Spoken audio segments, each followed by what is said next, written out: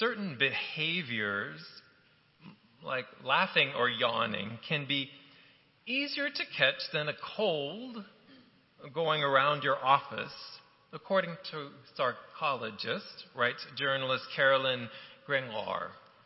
It's called behavioral contagion.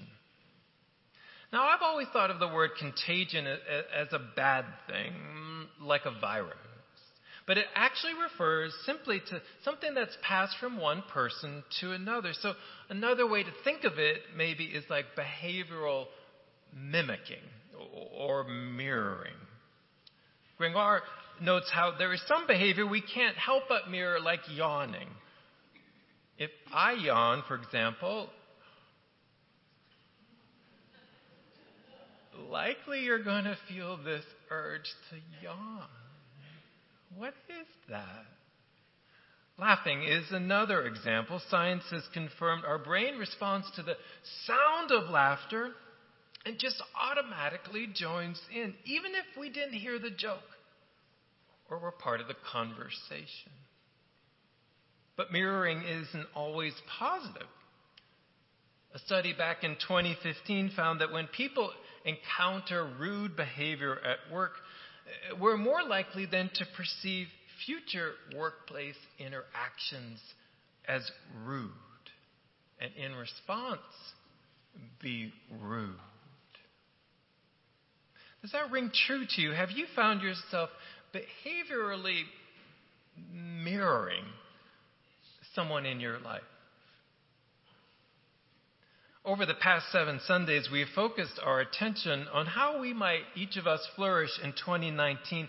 We reflected on what is called the Decalogue, words that God spoke from Mount Sinai to the Israelites, describing how they were to live after being freed from captivity in Egypt. God said, I have freed you to make choices, and you can remain free if you follow these guidelines. Over the past weeks, we paid in particular attention to certain words in the Decalogue so we might flourish.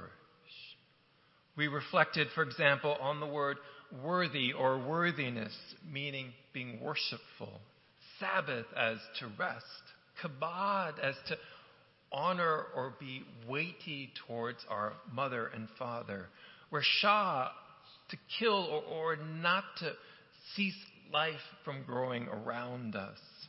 Low, as in the Hebrew word no, as in low adultery or stealing or lying.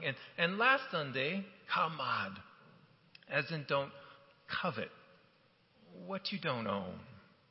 Along with the Decalogue, over these past 7 Sundays, we've spent time with Wendell Berry, a National Humanities Award-winning author and poet. And this week I came across these words. We travelers, walking to the sun, can't see ahead, but looking back, the very light that blinded us shows us the way we came, along which blessings now appear, risen, as if from sightlessness to sight. What struck me about Barry's poem is he observes how often it is only in looking back at our lives that we discern how blessings have graced our path. Or as Barry puts it, only in looking back do these blessings appear from sightlessness to sight. I wonder, have you ever had the experience where you became aware of a blessing in your life, a relationship, an introduction, a collaboration that you had forgotten in the passing of time? In other words, we can become like Barry's traveler, only walking towards the sun, only walking towards the future, and the recognition and the memory of a blessing can fade and slip from our mind. Along with worthy and Sabbath and kabod and rasha and lo and kamed, the final word from our series from Exodus 20 is the word barak, or blessing. We find that word in our passage where after God has proclaimed the Decalogue, the Lord said to Moses, "Tell the Israelites this, you have seen for yourselves how I have spoken to you. Now make an altar of earth for me and sacrifice on it your burnt offerings, your sheep and your goats.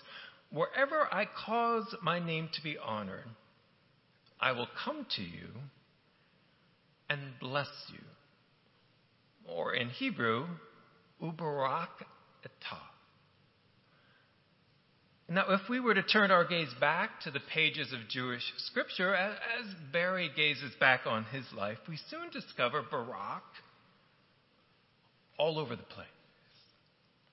In Genesis, for example, God creates the living creatures in the water and the birds in the air and extends to them way Barak, blessing. God then makes human beings and extends to human beings way Barak. God later says to Abraham, "Go to the country that I will show you, and I will wa-barakatah you. I will bless you."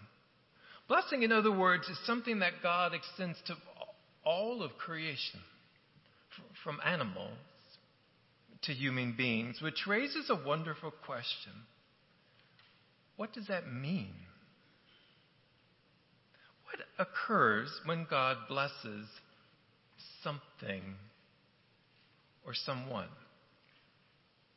What happens? Henri Nouwen is considered one of the finest authors in the spiritual life. He was at various times a seminary professor and then a priest and an author. And then, as one writer observes, Nouwen made this dramatic life change. He went to work as a chaplain at the L'Arche Daybreak community in Toronto, which serves mentally and physically challenged human beings. Henri describes how one day a disabled community member named Janet came up to him and asked for a blessing. Henri was distracted by other things, and so he quickly traced the sign of the cross on Janet. And no, she protested, "I want a real blessing." Henri then understood somehow he had been insensitive to her need. He promised that at the next prayer service, he would have a special blessing for her. So at the end of the next prayer service, about 30 people were sitting in a circle on the floor, and Henri announced, "Janet has asked for a special blessing." He didn't quite know what she was seeking from him, but the next move left no doubt. She walked up to him and wrapped her arms around him. As he embraced her in return, her slight form was almost enfolded by his white robe. And they held each other. And Henri said, "Janet, I want you to know that you are God's beloved daughter. You are precious in God's eyes. Your beautiful smile, your kindness to the people in this house, all the good things that you do show us what a beautiful human being you are. I know that you feel a little low these days, and there's sadness in your heart. But I want you to know you are a special person, deeply loved by God." Janet raised her head and looked at him. Her beaming smile told him that she had received the blessing she was seeking. Then what happened next was unexpected. As Janet returned to her place, another woman in the service raised her hand. She too wanted a blessing. She stood up and embraced Henri, laying her face against his chest. And after that, many more of the disabled members in that community raised their hand and wanted a blessing. For Henri, the most touching moment came at the end when one of the assistants at L'Arche Daybreak, a 24-year-old college student, raised his hand and said, "What about me?" John was a big, burly young man, an athlete, and Henri did the same. He wrapped his arms around John and said, "John, it is so good that you are here. You are God's beloved son." And John looked back at Henri with tears in his eyes and said, "Thank you very much." Which brings us back to our question. What does it mean, this word blessing? What occurs when God blesses something? Some scholars suggest it somehow confers holiness. That a blessing is a part of God that is passed from one person to another, from God who is holy to a creature or to a human being. But this week it occurred to me that isn't necessarily occurring in our text. Holiness isn't being transferred. But rather, what does seem to be happening is what we might call this moment of affirmation.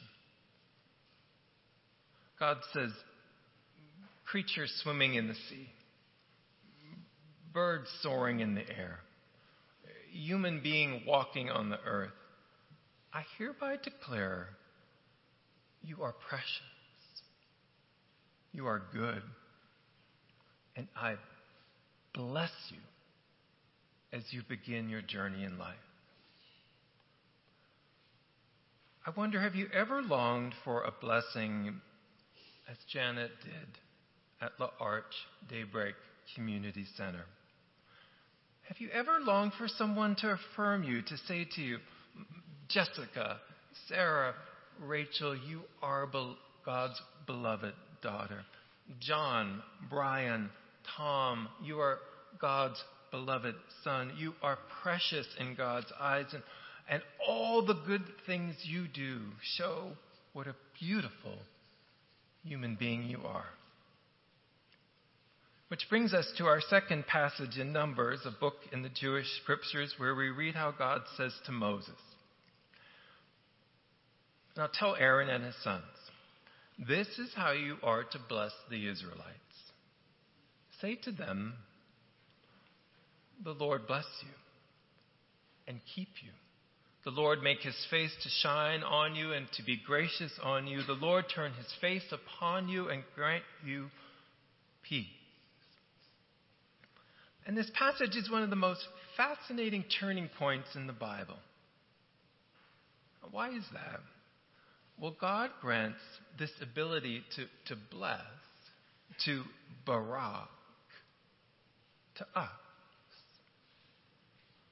God says to Moses, tell them they can do this. They can bless in my name. Which, if you think about it, many of us do already. We might pause to bless food at the dinner table. When someone sneezes at the post office, 10 of us might say, God bless you. And why does God do this? Give us the gift to barak. I've always enjoyed the insights of Seth Godin, who writes on various business topics in human nature. And this week, I read how he suggests one of the most important things that you and I can do is recognize this to be true. Everyone has noise in their heads, writes Seth Godin. Everyone thinks that they have suffered affronts and disrespect at the hands of others. Everyone is afraid. Everyone is lonely. Everyone is insecure. And everyone feels they are a bit of a fraud. Have you ever felt that way? Do you know someone who feels that way? Into that truth, Barbara Brown Taylor writes, to pronounce a blessing on someone is to see them from God's perspective. In other words, to bless someone is to view that person from God's perspective and to see that beneath all the noise in our heads, all the perceived affronts and disrespect, our loneliness, our insecurity, we are, each of us, God's beloved son and God's beloved daughter. We are precious. We are good. We are created as a blessing and also to bless others. As Henri Allen notes, we forget so quickly we are God's beloved children, and we allow the curses of the world to darken our hearts. Therefore, we have to be reminded of our belovedness. Whether this blessing is given in words or with gestures, solemn or informal, we need our lives to be blessed. It's called behavioral mirroring. As the Israelites stood at the foot of Mount Sinai, absorbing God's words and ways, God said to them, I bless you. What would happen if in 2019 we made that the year where we chose to mirror God's words and ways and extended to each other Barak? Because I suspect at times we all feel like Janet and John did that day at La Arche. But here's the thing Scripture also teaches. God invites us to become an Henri Nouwen to someone else. As John Ortberg, a pastor and author, once observed, we flourish whenever we pour blessings into our relationships. We flourish whenever we pour blessings into our relationships. In the name of the Father, and of the Son, and of the Holy Spirit. Amen.